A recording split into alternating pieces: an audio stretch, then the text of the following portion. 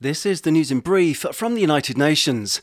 UN agencies repeated dire concerns for people in Gaza on Tuesday amid reports of continued Israeli bombardment of the southern towns of Deir al-Balah, Khan Yunis and Rafah, clashes on the ground and rocket fire into Israel. The latest warnings from UN Relief Agency for Palestinians, UNRWA, and the UN World Food Programme, WFP, highlighted the threat of starvation and disease.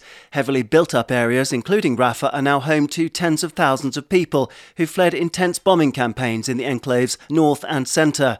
In a post on X, the World Food Programme said that everyone in Gaza is hungry and that people often go the entire day and night without eating. To Ukraine, where the UN aid office OCHA has reported that vast aerial assaults from Russian forces have caused death and destruction for the third day in a row.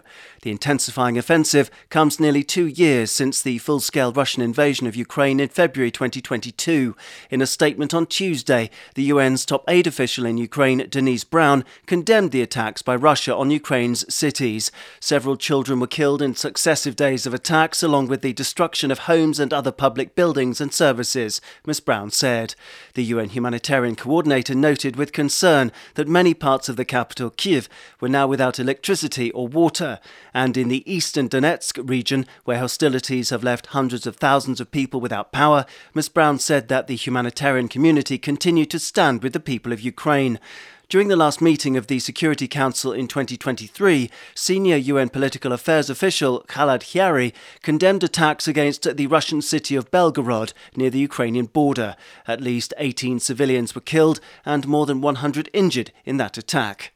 Critical food aid support is to be stepped up to many hundreds of thousands of Myanmar refugees sheltering in neighbouring Bangladesh, the UN World Food Programme WFP has announced.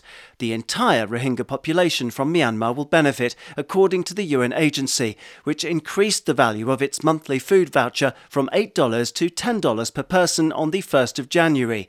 Food vouchers were previously worth $12, but WFP was forced to reduce their value in March 2023 to $10 because of funding gaps. A further reduction to $8 was implemented in June. Last year was marked by a sharp rise in the number of Rohingya refugees struggling to eat a decent meal, to 9 in 10 by last November. WFP thanked donors for their support and said that it will also gradually begin the distribution of fortified rice to the Rohingya population, starting in 1 or 2 camps and eventually extending to all camps in Cox's Bazar complex and in Basan Char Island. Daniel Johnson, UN News.